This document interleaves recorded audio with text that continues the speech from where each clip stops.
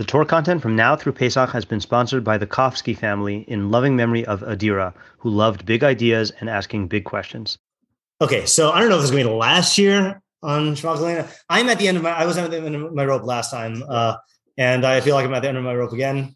As opposed to being climbed up the rope a little bit? Yes. So let's review what we did last time. Okay, so the main idea last time the main takeaway was that God doesn't listen to every tefillah, right? God only listens to certain tefillahs. And we had that from several sources, right? One was the most overt one was the Abu Diram, who said that the correct Yersa is not Kel Shomea Tefilosenu v'Tachanunenu Ata, that you are a God who listens to our tefillos and our tachanunim, because he says, if you said that, then that would imply that God always listens to our tefillos and tachanunim, but we're not so worthy that he does that. So we are saying that God is a God who listens to tefillos and tachanunim, not necessarily ours. Okay, which means that it might not be ours. Okay. Second indication we had was the alternative girsa of Baruch Hashem Shomea Ha Tefillah, the tefillah meaning like the one that is worthy, not all tefillah. Another indication we had, you have something like that? Yeah. Are those Hay's called the Hey Hayediyah or Hey Hayedua? Hey Hayediyah. Yeah. The other indication we had was from the source of Shema Koleinu, that we saw that the Jews cried out in Mitzrayim, and the Jews who cried out with a na'aka to God with tshuva, and then there were the Jews who just cried out, and God did not respond to the second Jews. He responded to the first Jews who were crying out in truth. And then we also, the most overt thing is the pasuk Karov Hashem l'chol korav l'chol sheyikrahu v'emes. We saw that midrash that says it's not. You might think it's Karov Hashem l'chol korav. Kamash Milan, right? So you have to actually be calling out to God in truth. Okay, so God doesn't listen to all tefillos, right? So then the question was, what tefillos does God listen to? So what I did was I took what we did last time, melted it into the old PowerPoint, and so I'm going to review the PowerPoint and then segue into the new part for today. Okay, so Ayala, this might seem familiar to you, but hopefully you are a different mind than you were 4 years ago, 3 years ago. Whatever. Hopefully. Yeah. So you'll see new things. Okay. All right. Hold on just a second here. Okay. So we had the question. This is our basic question also. What does it mean for God to listen to tefillah? So we had the Targum, which we did last time. We're going to review this again. Rambam says in the Moreh Nevuchim 148, in all cases in which the notion of listening occurs with reference to Hashem, may be exalted, you will find that Onkelos Hager avoids the expression and explains its meaning as signifying that the matter in question reached him, may be exalted, meaning that he apprehended it. Okay, so that's apprehension, which is a whole other can of worms about what it means for God to know something. Okay, or this is the one we want to focus on. If it occurs with regards to tefillah, he interprets its meaning as signifying that he accepted it or did not accept it. Okay. And then he gives examples. Thus, he always says in his translation, Hashem heard means it was heard before Hashem. And with regards to tefillah, he translates, I will surely listen to his outcry as I will surely accept his outcry. This is a consistent principle in his explanation, and he does not deviate from it in any place. What? Okay, so Targum's answer, when the Torah says Hashem listens to tefillah, it means that the tefillah is accepted by him. So then we raised a slew of questions, which I think I tried to get all of them. What does it mean to accept tefillah? Why does Uncle Os think that accepting tefillah is better than listening to tefillah? What do we make of the fact that listen to is active, right? I listen to tefillah versus accept is passive, like I am the recipient of it, What are the criteria for an acceptable tefillah? And then how does this affect our intent when we daven in hopes that Hashem listens to our tefillahs? So the main answer, which again has been the through line, I think that's the expression through the entire thing, I find best expressed in that Mishnah in Avos. Make his will like your will so that he will make your will like his will. Nullify your will before his will, so that he will nullify the will of others before your will. Okay, the second one's harder to explain. Yeah, was that? Very good Mishnah. Yeah, now again, I gotta come clean here. I have not seen anyone apply that to tefillah. Okay, but to me, this is the essence of tefillah. So either I'm totally wrong or it's pasha to everyone else, You have a great finish. Or I don't look. This is what they're saying. If this is a chiddush, then I don't trust it. Yeah. No, but thank you. Yeah. Okay. So, but this is what you're doing in tefillah, right? So the idea is to put it in one sentence, if you make your tefillah acceptable to Hashem, meaning you make it in line with reality, then it must, by definition, be listened to and answered. Okay. And I can't stress this enough. Again, I've said this for years, but like just the other day, I had a really good tefillah, and it was a tefillah where there was a situation of adversity. In fact, it was influenced by the Mishle pasuk we were doing, and it was a situation of adversity. And because we had done that pasuk in Mishle, I was able to change my bakasha. And it just, again, this is going to sound like I'm just saying the same thing over and over again. It hit me like a ton of bricks that the whole thing in Jewish tefillah is you're just changing yourself to align yourself with God's will. And then it has to be that you get what you want. Like it is a guaranteed answer to your tefillah that you get what you want, but it's not just different, it's opposite of the tefillah of everyone else, of like trying to change God. And like, I feel like this is one of these things where like that Gaon that Rabbi Moskowitz always quotes, which I don't know who it is, Rav Hai Gaon, or one of the other Gaonim, like he would do tshuva every day on like, because he would get more Yedias Hashem and realize that the God he was worshiping was a distortion, I feel like this is a thing where like the more I'm going to get these insights and levels up in tefillah, and it's going to express itself in exactly the same way. But I'm going to realize that I, on some level, was believing that I'm changing God, and each step forward is a realization that no, all the change is on me. Yeah, Tamar, and then Tamar and Isaiah we got. Yeah, wow. Yes. Yeah, hi. Hi. Yeah. Can you spell out again? I'm sure this is again, but I'm like not seeing it. Fine. How this is this means that your tefillah must by definition be listened to. Yeah, so I think it's easiest to see in the in this. Make his will like your will so that he will make your will like his will, right? So let's take an extreme example. Okay, let's take an extreme example. Moshe Rabbeinu. Okay, Moshe Rabbeinu wants to go into Eretz Yisrael and lead the Jews in even after the Chet, right? Okay, so he attempts to daven for that, right? And he gets a bunch of no's, right? So now, what is he going to do in his tefillah? Change it, right? So what is his change going to be? Well, I don't think we have a record of that tefillah, but what do you think he davened? Why is this fitting for God's under the way that God's running the world? This makes more sense. Well, what's his bakasha going to be? Now that he knows that God's not going to grant his first bakasha.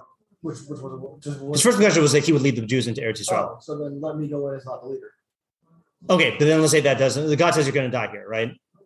We know the story. What happened? I said whatever is best for. Who took over from Moshe? Yoshua. Right. Okay. So what's Moshe going to daven for? Yoshua has a good time leading. Exactly. Right. Now, since that is not a good time, woo! that Moshe's, that Yoshua ends up being an adequate replacement for Moshe to the extent that he can, and that Moshe can do everything that he can to help Yoshua to achieve that and to help Klal Yisrael come to terms with that. Okay, I'm not Moshe, but that's what I would daven if I were Moshe, right? So here's the thing, okay, is that if Moshe is davening for that, and that is Hashem's will, it has to come true. That is Hashem's will. And the more, you're always going to, unless you're Moshe, you're not going to have complete knowledge of God's will. So what you're trying to do is you're endeavoring to approach Ratzon Hashem in your bakashos to the extent possible. And the daily tefillah that you're doing is this process of trying to get as close as you can with your understanding and changing your will to be in line with God's will. And to the extent that you're successful in that, then what you want will come true. Does that answer your question, Tamar, or is it still unclear? Yeah, that's helpful. Thank you. Okay. David and then Ariel. Yeah. Okay, two things. One, just to follow up on that then. Yeah. So there are two things. Yeah. So that is what's happening to Tefillah, then it's more just, say like with the example with Moshe, is that just then like an exercise to get oneself to best understand what God's will is in their personal situation? Yes. In fact, I got to quote a Rambam. So much so that I got to quote a Rambam. This is a great Rambam to know.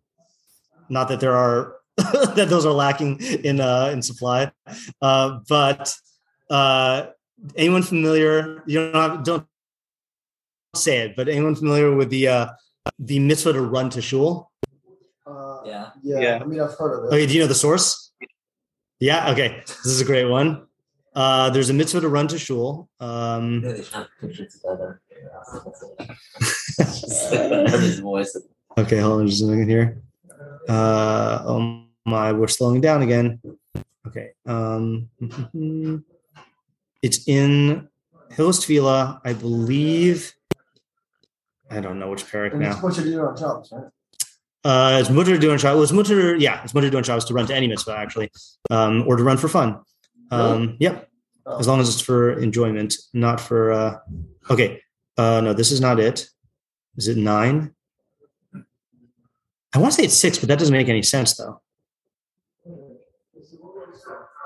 Oh, but this is it. Is it? Hold on. No. 7. No. 8. Oh, it was 8. That was the first thing I did. Okay. Mitzvah larutz lebeis hakneses. It's a mitzvah to run to shul. Shnemar v'neda nirdafa l'das es Hashem. We will chase after seeking knowledge of Hashem. Okay. So you see from there that tefillah is a form of seeking Yedias Hashem. Okay, right? So ask your question again. Just from what you had said, it sounded like then what tefillah is if you make an exercise to get ourselves to understand what God's will is in our personal situation. Yes, that is a good summary. Yeah, and again, it's going to always be a combo of understanding God's will in general and then understanding how it applies to our personal situation. But yeah, okay. And then you said you had 2 questions. Okay, so then so far as the tefillah getting answered, then. Yeah. Okay, so in light of what you were saying of whichever golem that was, then so if a tefillah is a proper tefillah, then that's what will get answered on, or whatever you have, just thought would be helpful also. But if we make our tefillah acceptable, then by definition must be listened to. So this might be too deep of a question to ask or too far a question to ask, but is that going to be in reference to the person and how much they've pushed themselves forward to their understanding or the greatest understanding they can have, or insofar as a more objective, that is a true objective idea versus not? And I can clarify what I mean as far as so say with that for high golem or whichever golem that was, that so maybe he was at he pushed himself as far as he could possibly understand that. Yeah. And so it's typical that they were as great an understanding as he could. Yeah. But say if that were still, if I mean assign numbers to it, say that was only 20% correct ideas of God. And the next thing he made up to 21. So is there would it be that he made it to 20% on 20% that he could? So would that be an acceptable tefillah in this regard? Or would it be you have to hit 90%? Okay. So I'm just going to use a physical chumash because it's too slow to go onto the thingy. So I was talking about this with Rindy the other day. Okay. And another one of these things where this is an open pasuk, but it only just hit me like the other day, that in the beginning of Parshas Va'era, it says,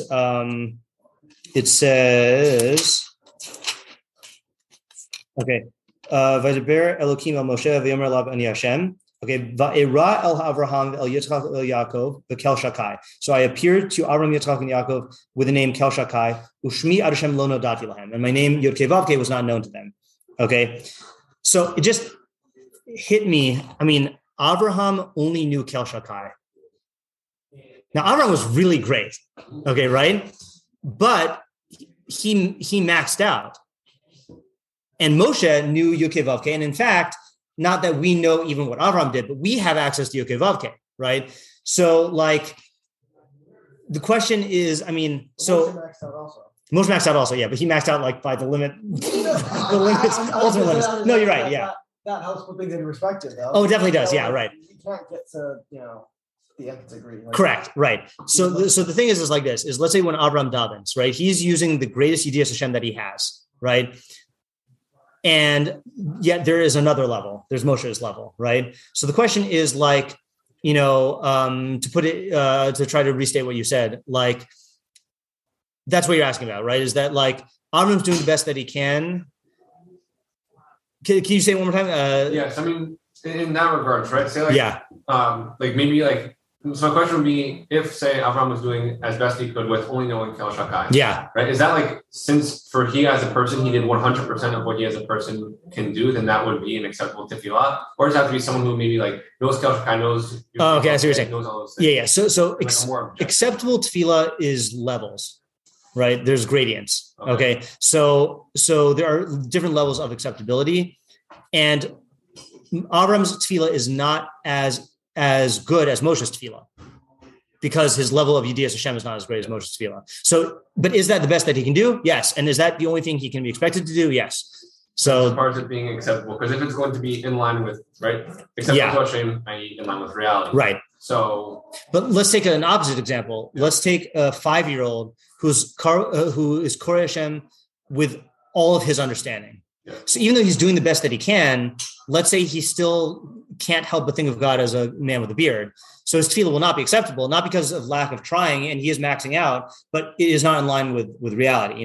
Now there's a huge gray realm in between, because we don't have any positive knowledge of God, and I don't know how to deal with that. But so yeah. The question is asked, and so do you think that then, say for ourselves or for most people, that then we sit in that gray realm where we don't know whether or not we're in the objective, in an objective sense, that you've removed enough improper ideas that you've made it to in line with reality, or it's going to be within? I don't think we're going to ever know. I think we have to live with that insecurity. Okay. Yeah. So I wanted to ask a follow-up question on what you said before. Yeah. About Moshe davening for Yeshua. Yeah.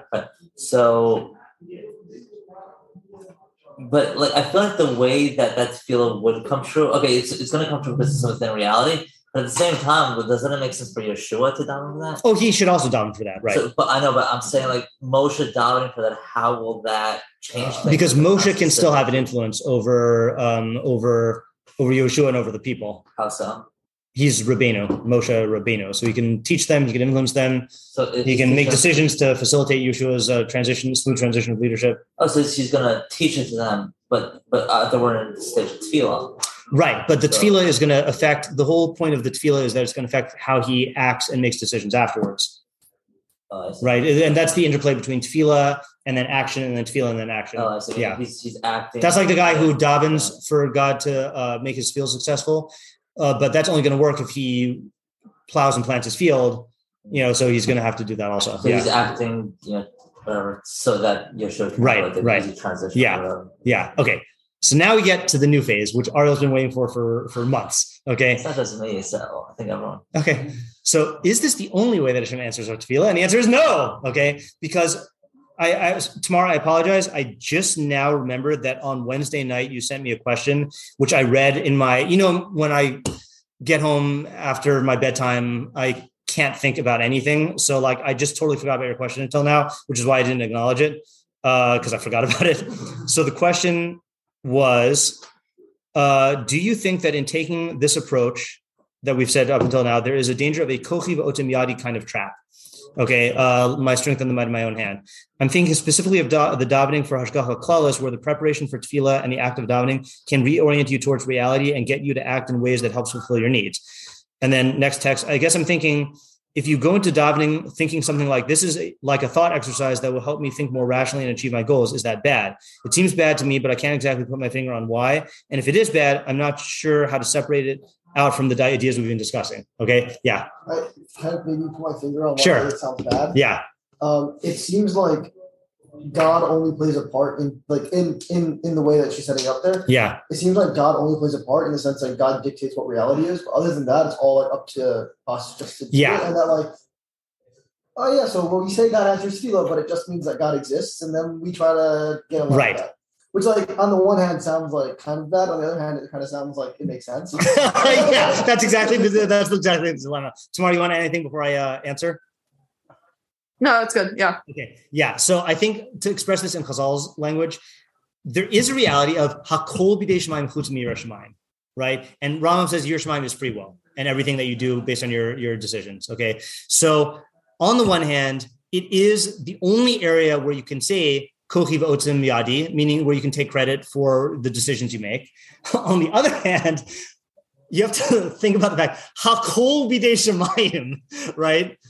In other words, the analogy I like to give, and I want to say that Levi came up with this analogy when we were learning Tehillim 146 in 2017. I think that was when it was, but I can't remember if we both came up with this. The video game analogy, right? So let's say you're really good at a video game, okay, and you play it and you like beat the hardest level.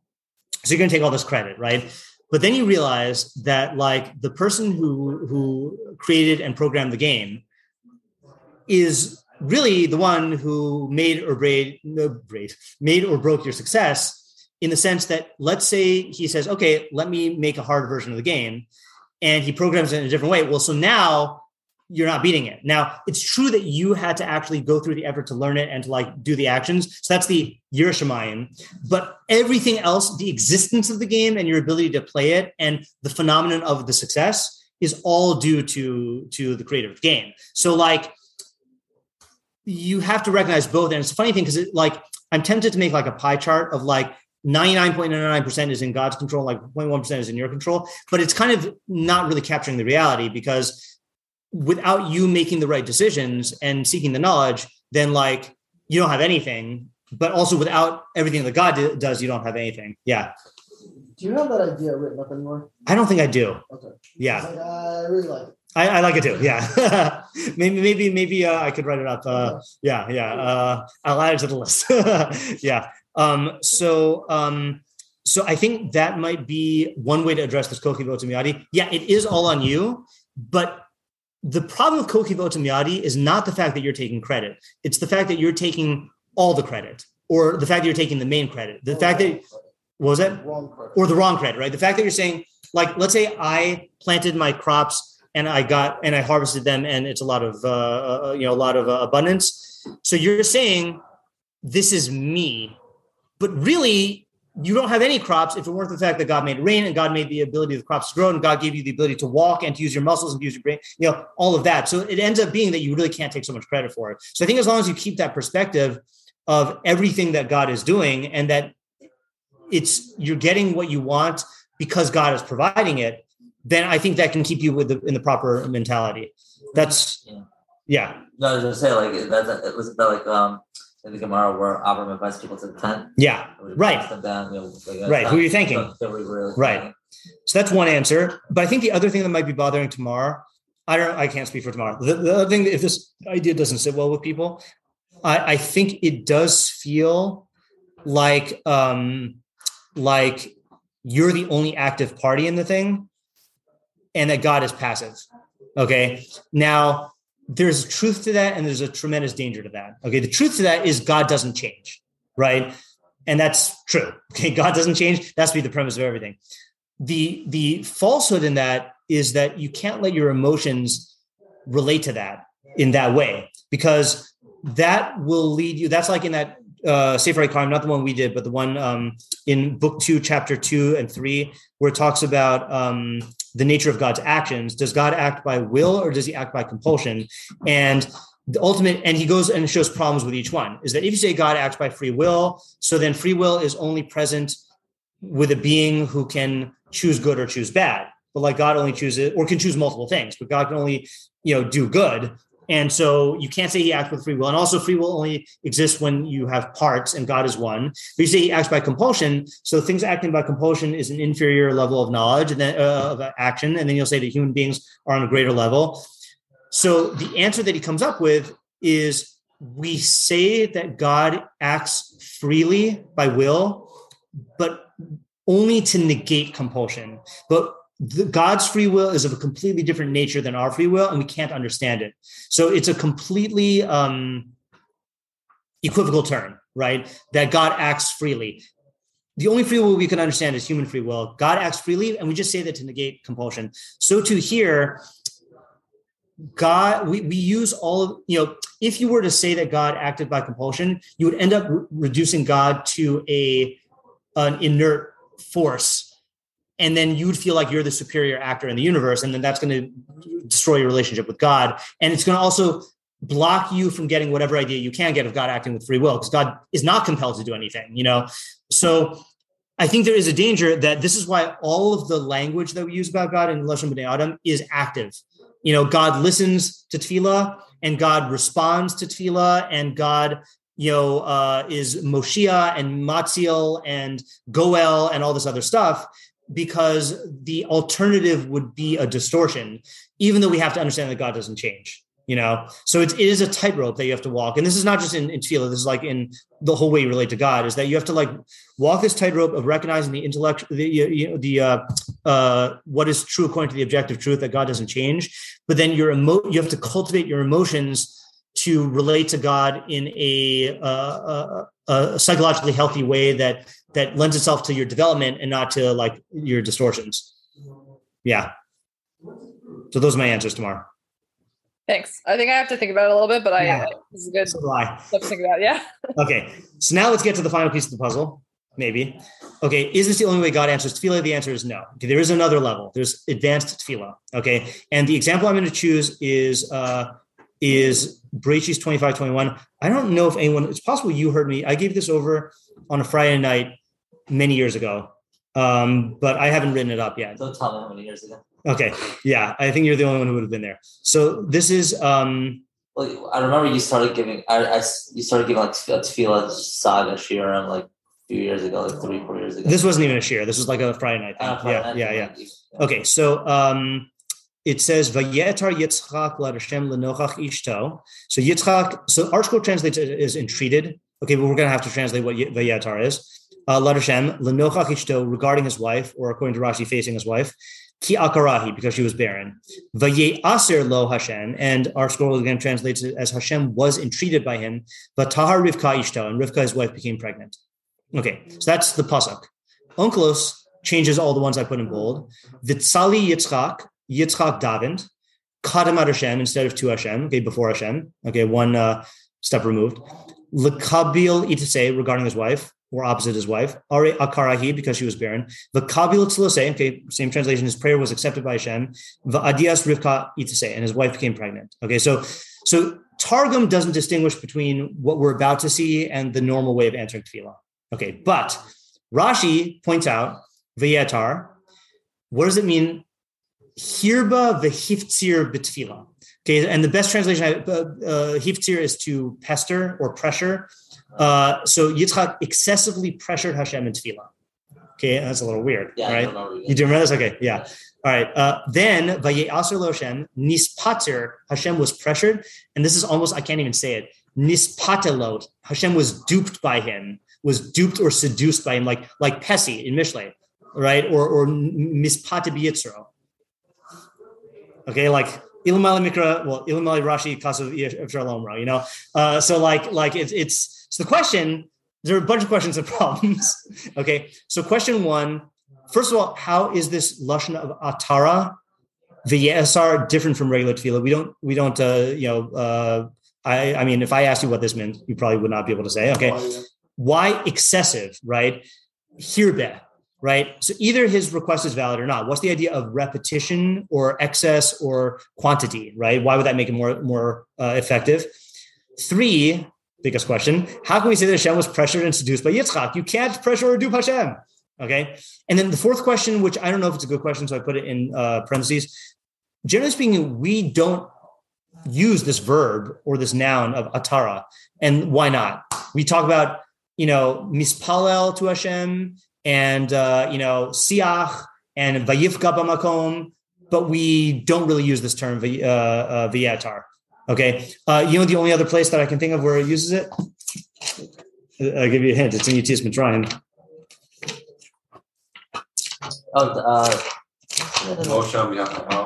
When?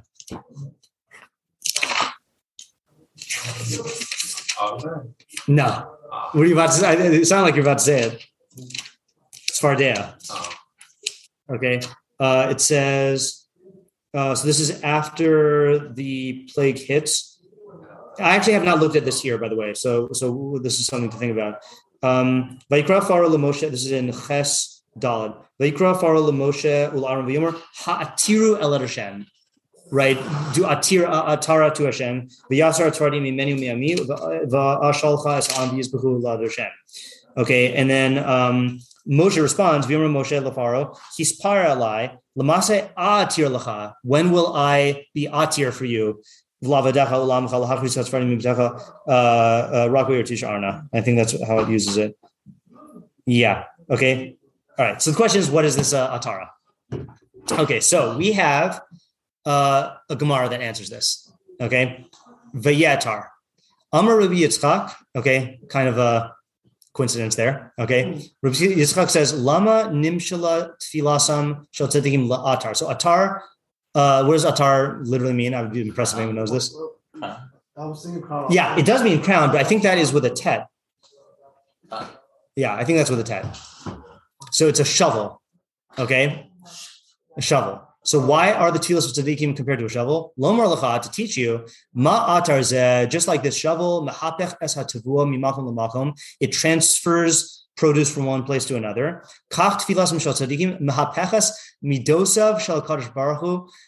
So too the tefillos of the tzaddikim transform the midos of kadosh baruch hu, which again, midos, I like translating it as modes of conduct, not character traits or traits, because God doesn't have midos. So this is like Arba midos b'talmidim, Arba midos b'holchei l'beis midrash, 4 modes of conduct, because that's really what they are.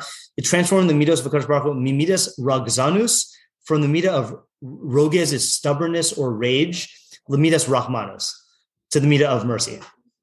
Now there are 2 things I don't understand. Yeah, right. Okay. So now the question is what? Right. So this is decoding the mashal, but now the mashal is even more problematic, right? That the tefillah tzaddikim transforms God's midos from stubbornness to mercy.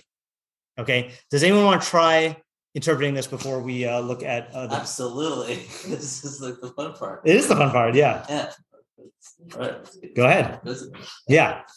I mean, I think it's in line with what we've been talking about with tefillah. Yeah. Right. This just might be answering like how you can daven for somebody else. Kind of thing. But let's say me. Let's say I see a tzaddik davening for something. Yeah. Then I can be like, I can tap into like what he's recognizing as reality and be like, the fact that he's recognizing that this thing is a good thing. Yeah. And that and therefore I should be like doing like what he's davening for, then even for like myself, not just like. I'm confused at what question you're trying to answer. Okay, right. Yeah, we want to explain what Yitzchak did, right? Right. Never mind. That was just an idea on how you can. Okay, then that sounded like it was a good idea. You don't want us to focus on this one right now? I do. No. I accidentally focused on the wrong thing. Yeah. Yeah, Tamar or Isaiah? I have like the basic thought, right? Okay. Which is that the tzaddik's tefillah is going to raise him to a new level, which might make him subject to different different hashgacha, different plans of God. You know, like, I mean, I don't know if this is the whole thing that it's saying, but that's at least seems like that. Okay, that is definitely true. That is definitely true. Yeah, Ariel? Okay, yeah, fine. Is that not true by anybody? Yeah, that is true by anybody, right? So, I mean, but apparently not everyone transforms it from rage to mercy. Right. And that's the difficult part, because in general, we talk about tefillah should be mercy, right? We were asking God for mercy. Kava barachmim v'ratzon tefillah, you know, midas rachmim. So you're gonna have to define what we mean by the midah of rage, and then how it changes it. Tamar and Isaiah. Yeah, just another thing on the same point, which is I'm just remembering, if I'm remembering right, you explaining the midah of mercy as relating to a person with respect to their potential, right? As opposed to just their current state, right? I don't know what specifically about a tzaddik is tapping into that. Okay, that's a good move. I did not think about that in regards to this, because I'm going to be going off of the Torah Tamim's interpretation. But if we could unify the two, that'd be great. Yeah, Chaim? Wondering also, like, I mean, my mind wants to say that the midah of rage and stubbornness is kind of just like Midas Adin kind of thing. Okay, like, you're correct. Like opposite of midah, so yeah, as we say. Yeah. So then I'm not sure why this is dafka to a tzaddik though. It's in the same time. Okay. But it seems like maybe it just takes a tzaddik. The way that I'm seeing like transforming the midos, is saying that the person is turning themselves from somebody who's being related to or relating to God in the midas hadin sense of like they're not really for or they just haven't like tapped into the midas rachman yet. Sounds kind of like sketchy. Like that would be then that they're being related to by the like what I'm kind of viewing as like a storm. Yeah. That's like the rage of like Midas Adin kind of okay. thing. And then I'm just not sure why it's a tzaddik though.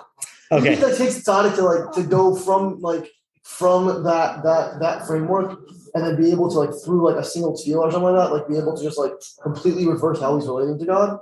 Okay. And it's kind of. But by the way, I also don't know the full answer to this. Okay, I've got something, but I do agree that's the most difficult part. Okay, the tzaddik thing. What makes it different? Oh yeah, Ayala. I was thinking maybe the idea of the shovel transferring produce from one location to another is that's also a weird muscle. Yeah. Yeah, so I was thinking maybe it's taking goods which are coming to the world, whatever, and moving them from one place to another. So Hashem is relating to things in the world one way, and tzaddik is able to kind of take that, suck into himself, kind of, because the tzaddik, maybe the idea of Rachman that we were saying of because the tzaddik is going to be able to use these goods in a better way. So even if he wouldn't deserve them, he could kind of redirect them to himself because he'll be able to use them better. Okay, that's a good. So that's a. Let's just put it into tefillah terms. There is a reality, and most people are just taking the handout, so to speak, right? But the tzaddik, the thing that God is handing out. But the tzaddik is not like that. The tzaddik is relating to what is given to him in a different way than the natural way of the distribution system or something like that. He's relating to it differently. I don't know if that was what you're saying. Are you able to say that again? I didn't really understand exactly that. So maybe I don't understand what you're saying. I thought you were saying that God is always giving goods, but the tzaddik is capable of taking those goods and utilizing them or incorporating them or relating to them in a different way. Is that what you're saying or not? Yeah, that. And also though, that even if those goods aren't coming to him, because he's going to be able, if he recognizes and consciously decides that he's going to be able to use them in a good way, then he can make them come to, even though they wouldn't have necessarily naturally came to him. A good example of that is Yosef in Egypt, right? That the goods there was the same amount of produce being made in 7 years of plenty than in the 7 years of famine. But Yosef took those same resources, created a system that through the governance of the system was able to sustain people from those 7 years during the 7 years of famine. That's literally shoveling the produce into the storehouses. And but that's a good example of that. Yeah, that's really good. Yeah, fine. They kind of I think saying along the lines of what I was saying, but also what I was saying before. Yeah. I feel the classic mode of operation. I like your Velton job. of us people is that we view reality as very overwhelming and very unforgiving. Yeah. And I'm not sure what other adjectives I can put it right now. And very confusing and chaotic. And it seems that's how most people, that's how most of us relate to reality in general. It's I don't know what's going on. And everything's going, And then I'm familiar with the club. Yeah. And then the tzaddik is able to make sense of that. And that's what it means to be relating from rage to mercy. Is that like I was saying, it's constant goodness. Just we don't know how to relate to that. Right. But the tzaddik is able to discern that. Okay. So on the one hand, that's a great idea for this. On the other hand, doesn't quite fit into the pressuring God and duping him, right? That almost sounds like the opposite, right? Yeah. All right. So Ariel, and then let's go and see the Torah to me. Okay, so I think the way Fine started off beforehand, not what he just said, but previously. Yeah. I'm not saying it's a bad idea. I think that. You could interpret my words however way you want, but that's not what I'm saying. Mercy, you have to interpret this. Yeah, but I think the Rogzanov's is Mida Hadin and Midas obviously Midas Rachman. I think that the reason why I think this is a shkafet.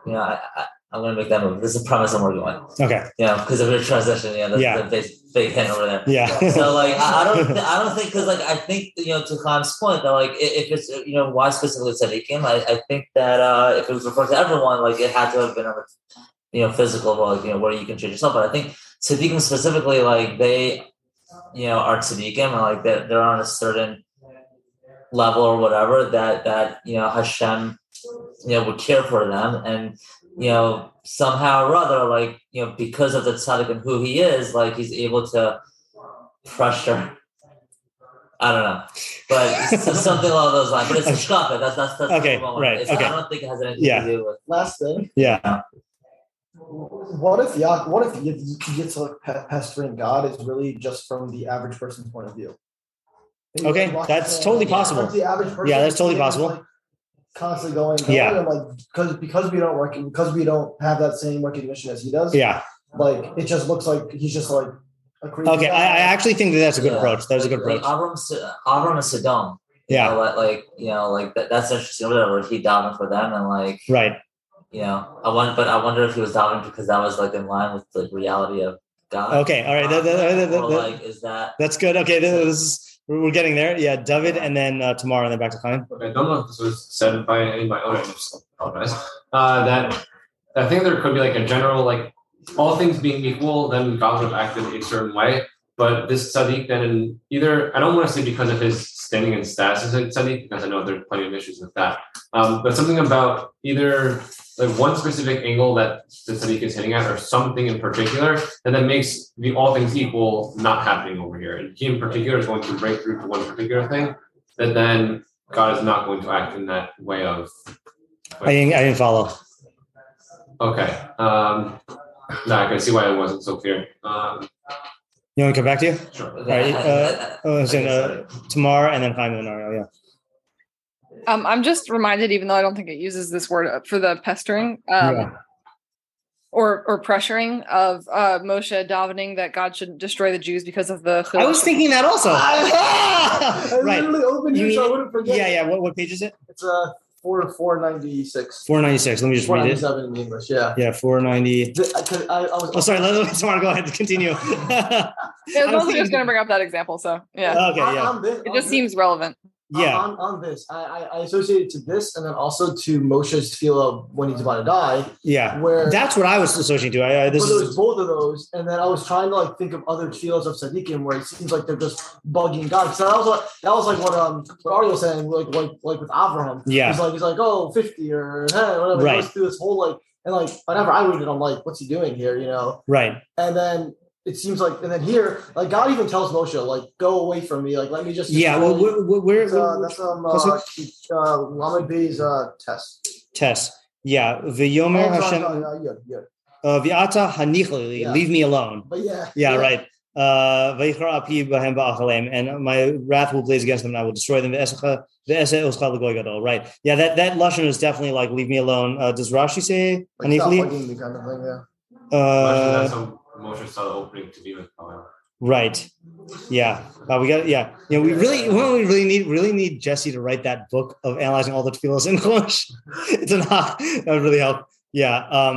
Somebody want to add? No, I have a separate idea. Oh, so weird. Yeah. I literally thought to myself, like, how funny would it be when I say that? Okay. Yeah. Isaiah. Yep. I'm not sure if this is different than what everyone else has been saying. But can you say that, like, when the tzaddik has like a tefillah that's on a certain level, it's like it's changing what reality is entirely, like that they like reality had a certain status beforehand, and then when they daven, reality is different now. So that is what the Torah Tamim was going to say, and that doesn't mean I understand it, but we're going to try. Yeah, so you're on the right track for the Torah Tamim. Yeah, Chaim and then Ariel. Oh no, I was just going to say the thing. Okay. Thing. Yeah, Ariel. Okay, so fine. So both Midas Hadin and Midas Harachim is in line with reality. Yes. Okay, that's a good step. That's a good step. Okay, they're smooth. both in line with reality. Yeah.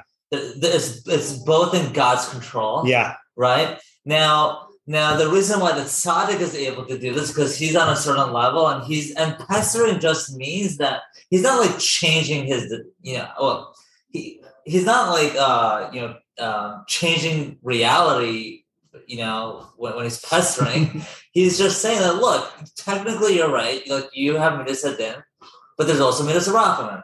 Like, we get it that you want to wipe us out. Okay, perfect, great.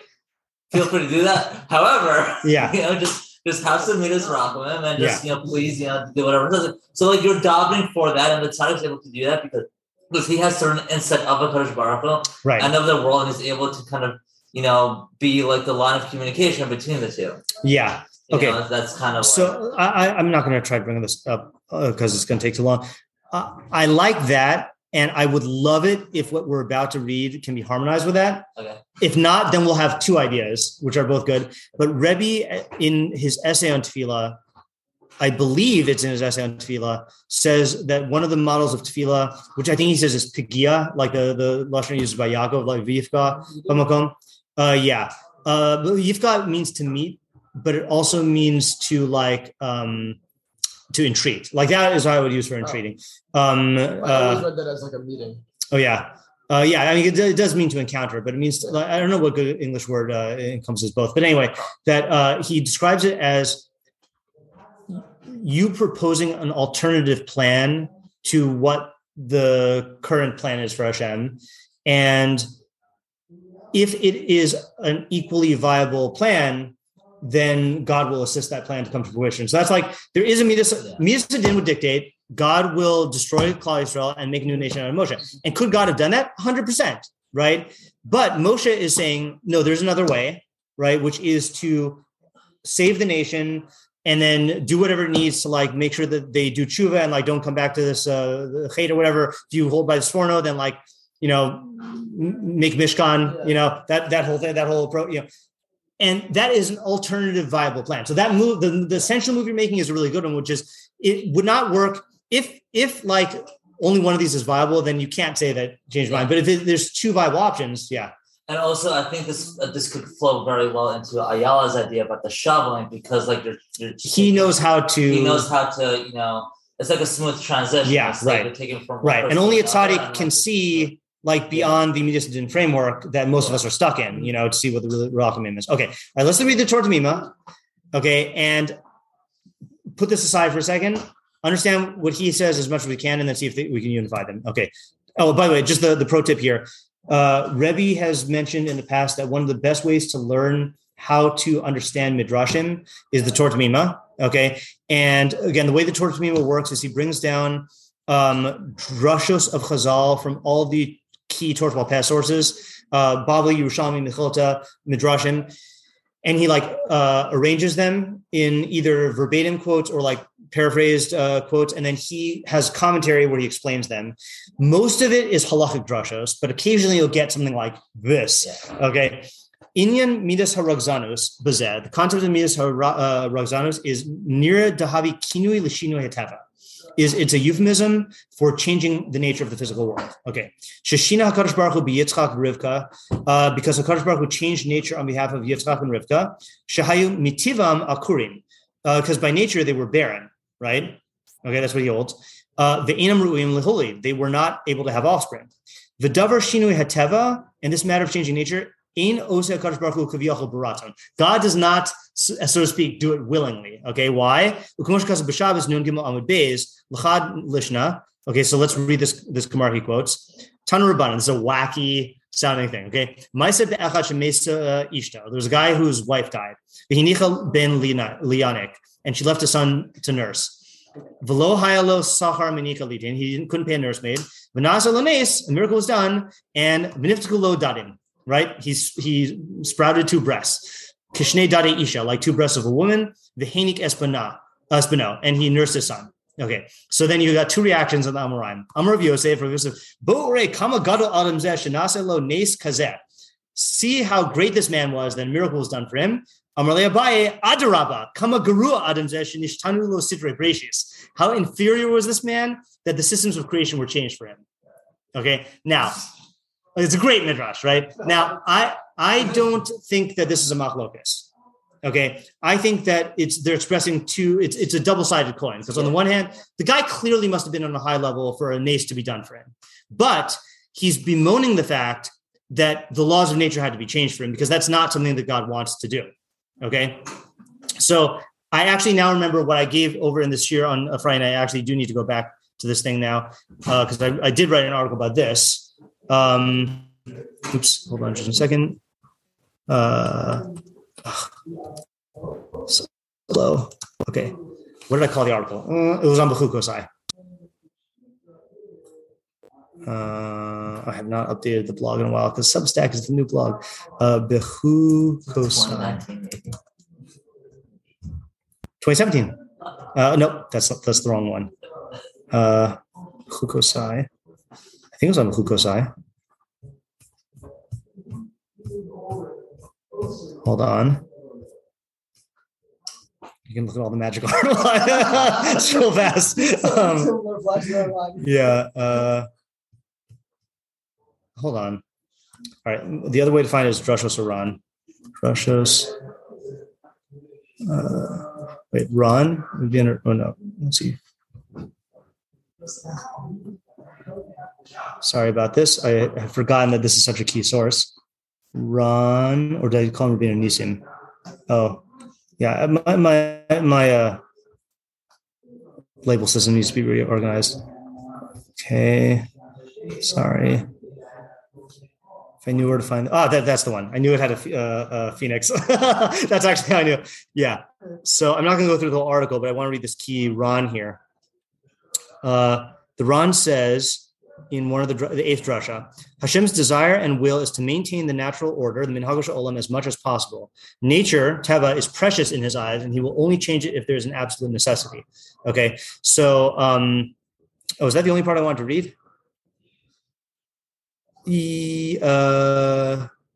And then there's an excerpt from Rebbe's Torah Sinai essay. Okay, Judaism is seen through the eyes of the scholars of the Talmud, has its own unique religious orientation. While basing itself on a cataclysmic event, revelation, it does not look to miracles as the source of its intimate relationship with God. God's revelation at Sinai was a one-time occurrence, never to be repeated. This is expressed in Devarim 5:19, a great voice which was not heard again. In the mind of the Talmudic scholar, God continuously reveals himself not through miracles, but through the wisdom of his laws. These laws manifest themselves in the Torah, the written and oral law, and in nature. And then he quotes a bunch of psukim that are talking about how great nature is, okay, and how it shows Chalchmas Hashem.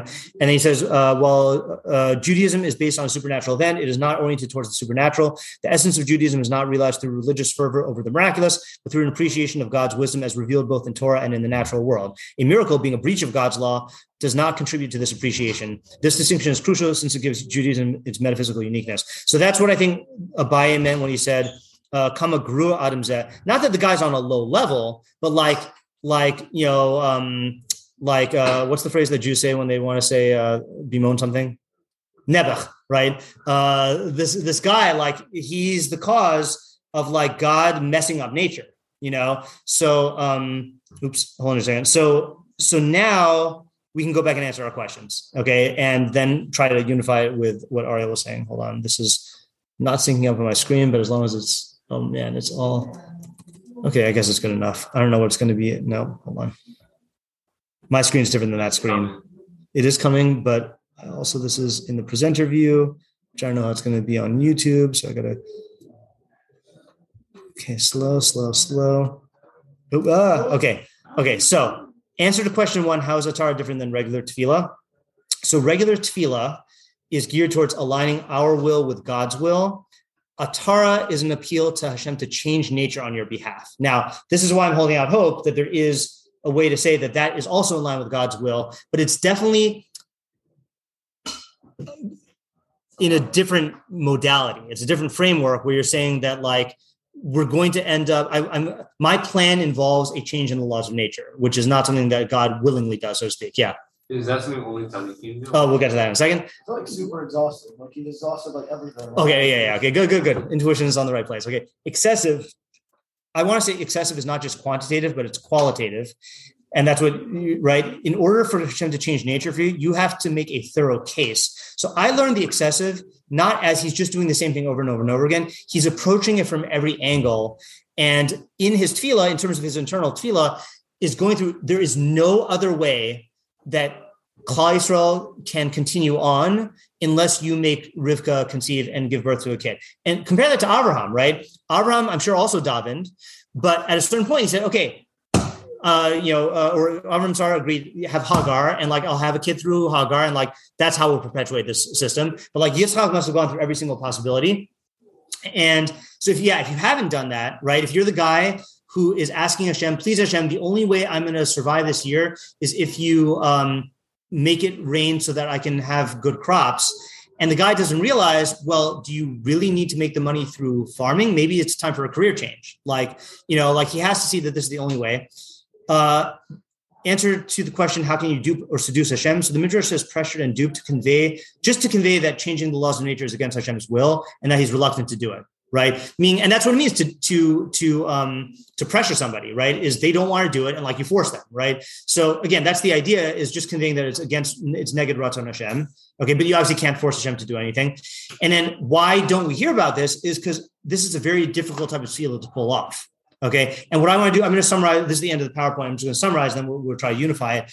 So it turns out there are two, I don't know if it's better to say two types of tefillah or two types of God listening to tefillah, but I'm going to say two types of tefillah because I think for us, we need to work with things. One is the basic tefillah where you're working on making your will conform to his will. Okay. Now, if you've done that and you know that God's will is such that bringing about a certain result would be even a greater kiyum in God's will, and that there's no way for you to do that given the current laws of nature. So then you have the advanced tefillah, which is asking God to change nature on your behalf. Okay. And there's different types of focus about what you're doing in the activity of being mispala here. Okay. So in the basic level, you're doing two things. You're focusing on formulating a tefillah, which is acceptable to God, which is rational in line with reality. You're doing all the things. I guess that's B. And B, using that acceptable request to transform yourself by making your desires and expectations more realistic. And I would add to that, and prompting yourself to do all the actions that actually bring this about in the real world. Okay. It has to be all of those things. But then the advanced tefillah is you recognize that Hashem is reluctant to change nature unless that's the only available route. Two, make sure you've already done everything in your control to bring about what you want and then turn to Hashem. And then I'd add a third one. Why is it that only tzaddikim, and I might even argue, I don't know, but maybe even only Nevi'im can do this. I really don't know. Because we say that Nevi'im can do open miracles, right? I mean, hidden miracles I'm not sure about. That I think you need a certain level of Yedias Hashem in terms of knowing what Hashgacha Pratis is capable of and knowing how that works. Knowing Hashgacha Klalis is difficult enough, let me tell you, but knowing Hashgacha Pratis and what God does and doesn't do and how miracles work and how Skarva Owners works, you need to know that. And that's why we say, by the way, and I don't understand what this means, but I know that like many Rishonim say this, that, when it says at the very end of the Torah that about Moshe Rabbeinu, I should know this by heart, but I don't. V'lokam navi od b'Yisrael k'Moshe asher yada'o Hashem panim al panim. No other navi arose in Israel like Moshe, who knew Hashem face to face. L'chol ha'osos v'hamosim asher shalacha Hashem la'asos be'eretz Mitzrayim. For all of the signs and wonders that Hashem sent him to do in the land of Egypt, l'faro ulchol avadav, ulchol arto. For Pharaoh and his servants and all of his land, and all of the strong hand and all of the great awesomeness that Moshe did in the eyes of all of Israel. So there is a direct correlation between how great of a Navi you are and how great of miracles you can do. Okay, and there's some relationship between Nevuah, Tefillah, and miracles. Okay, which is why, by the way, Ralbag argues with Rambam on this point. Rambam says that Moshe is the greatest Navi who ever existed and ever will exist. Ralbag holds that Mashiach will be a greater Navi than Moshe. And his Raya is actually a good argument, which he says that Moshe only did miracles in the eyes of Israel and Mitzrayim. Mashiach is going to have to do Tchias Amesim, which is going to be in the eyes of the entire world. And I think he gets around the Lo Kam Navi Od B'Yisrael by saying that Mashiach is going to be like Navi for the whole world or something, So my point, though, without getting to that, the whole thing is that you need to have enough Yedias Hashem to know how God does these miracles. And apparently there's a connection between that Yediah and bringing miracles about. So, yeah. And that's the end of the PowerPoint. So Tamar or Isaiah, coin toss. Are you going to explain, you're going to go back to explain how this fits into the phrase of changing the stubbornness and anger to Rahman? I mean, what we talked about the stubbornness, right? Is that you are changing it to Rachamim? Like, yeah. So the Torah Tamima did not explain that, right? The Torah Tamima didn't explain that. That's why I'm hoping that with Ariel's idea, then we can explain that, or with your idea about the Rachamim being a developmental framework. Right now, what I would say is like this: is that the way I've defined din and Rachamim before, based on Rabbi Foreman, is din is you relate to the thing as it is, and Rachamim is you relate to it based on its potential. So laws of nature is the way things are, right? And there's a lot of potential within the laws of nature. But if you do a meta thing and say all of the laws of nature outcomes are how things are, but then there is a midas harachamim framework of hashgacha pratis or whatever that is that God also can operate in. That could be called Rachamim. I mean, that's the simplest answer, which I think is what Ariel is saying, is that there's I'm trying to think of an example in Torah other than Yitzchak and Rivka where this works, or this was the case. Yeah. Yeah. I mean, maybe to express it a little differently. Sure. I think this is what we're saying, but in my mind, I'm kind of looking at this. Oh, we're almost done. Sorry. Yeah. It was 9. I didn't realize it was 9. Oh, okay. I mean, in my mind, it's there's almost two different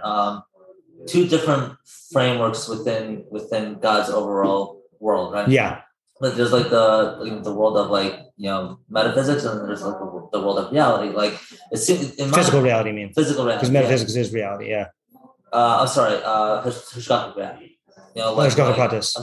Yeah. Right? And that demands its own thought, and it's almost like it has its own rules. Yeah. Definitely. Right. Practice, right. And the tzaddik is able to, he because he understands it, he's able to somehow work within that world. Yeah. Did I ever show you the Malbim on Hashem Malach Geus Lavesh?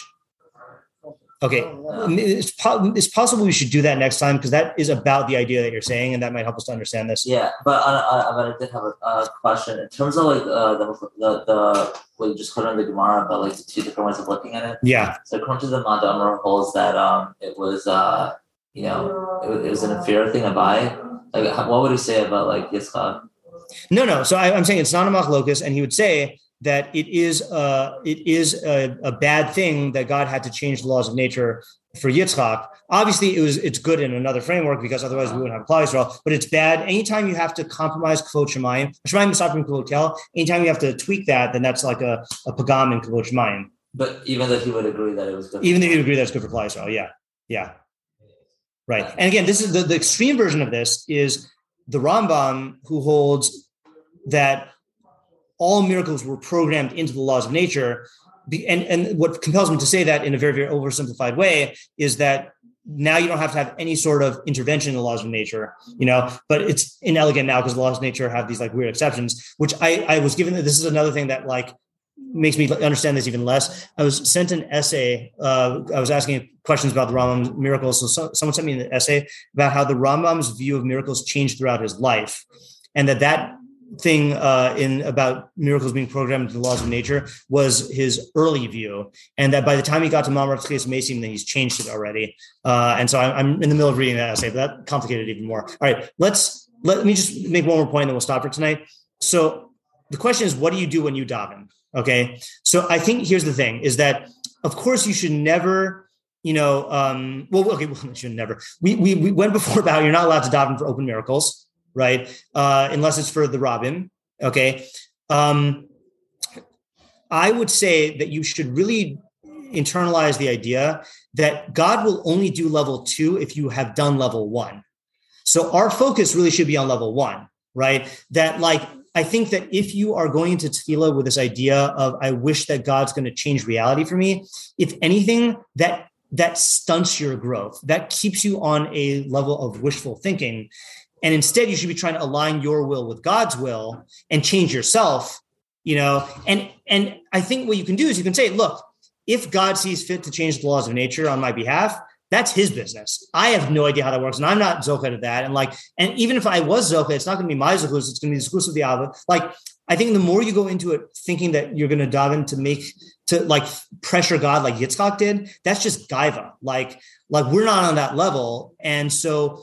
the only way to get to that level is by accepting the fact that I have to completely subordinate myself to God's will, and that's going to be a better tefillah. Yeah. Because on that point, I feel like the advanced way of looking at tefillah, it's like, because like only tzaddikim can do that, it's also dangerous to do that. Yeah. Even if you do the basic one. Right. And there's a Gemara, like I remember I did this with Isaiah. Actually, Isaiah would know this. There's a Gemara that says that you shouldn't daven for someone to follow along with you. You always bring that up. Yeah, I know you've done it a lot. Yeah, I know. Yeah. Otherwise, it'll be like I think it would be a kofa or something, or go off to daven or something, and like it's because like God can't change that. God can't change how someone feels about it. It's just but that's different though. First of all, I still challenge you to. I still don't think that's true. What's true? God, of course, God can change that. All right. Yeah, of course, God can change that. Yeah, right. So you keep on saying that, and even if I saw the Gemara, I don't know if I would believe that Gemara because So you believe that it could change? So yeah, fine. God hardened Paro's heart. I guess it's a some promises. I mean, it's a different. No, I believe in the Chumash. And I'm going to go with the Chumash over an Agartha and say, I don't understand the Agartha, Yeah. Okay, so it's a premise question. Right, it's a premise question, yeah, right. Because at least in my premise, it would be a little bit of a... But see, that's not even this idea, because things that are impossible for God to do, it's a tefillah shav if you do it, and it's usher to daven for a tefillah shav, like to have God change the past. No, that's not even in the realm of advanced. That's like worse. That's like it's usher to daven, and God wouldn't even answer that for a tzaddik, If it truly is impossible. So so what's your promise? Your promise that it could change and it would be an intense? My promise is that God could definitely change people's emotions. 100%. Yeah. And I'd even say that is within the realm of basic tefillah, right? For example, with Daniel facing an angry Nebuchadnezzar and davening that Nebuchadnezzar not kill him, or Esther davening for Achashverosh, people's emotions can change it doesn't have to be like God hijacking your brain circuitry. There are many things that can affect people's emotions. So I think, so the way we were learning it with this case, he was taking this more psychological. Right. Yeah. All right. So we will have to explore that tomorrow on time. All right. I think this is good. I have no idea. I still want to try to get an understanding of Shema Koleinu. I have no idea where we're going to be next week, so we'll see. Something happened with Ellie today that we were reading this Rav essay, and he opened up this whole other thing that like I'd read it before, but then because of this is number 6 shiur now, then like it had a new effect, and like maybe we have to incorporate that. It's exhausting. It's good because my feelers are getting better, but like it's exhausting. I'm maxed out. But what did he open up with? It's an essay in the Rav in called "The Crisis of Human Finitude." All right, let's stop for tonight. All right, Ellie, thanks for coming. Thanks. Yeah, Ellie and I are going through this Rav essay. Yeah. If you've gained from what you've learned here today, please consider contributing to my Patreon at www.patreon.com/Rabbi Shnei Weiss. Alternatively, if you would like to make a direct contribution to the Rabbi Shnei Weiss Torah Content Fund, my Venmo is at Matt-Shnei Weiss, and my Zelle/Chase QuickPay and PayPal are mattschneiweiss@gmail.com. Even a small contribution goes a long way to covering the cost of my podcast and will provide me with the financial freedom to produce even more Torah content for you. If you would like to sponsor an article, shiur, or podcast episode, or if you are interested in enlisting my services as a teacher or tutor, you can reach me at rabbischneiweiss@gmail.com. Thank you to my listeners for listening, thank you to my readers for reading, and thank you to my supporters for supporting my efforts to make Torah ideas available and accessible to everyone.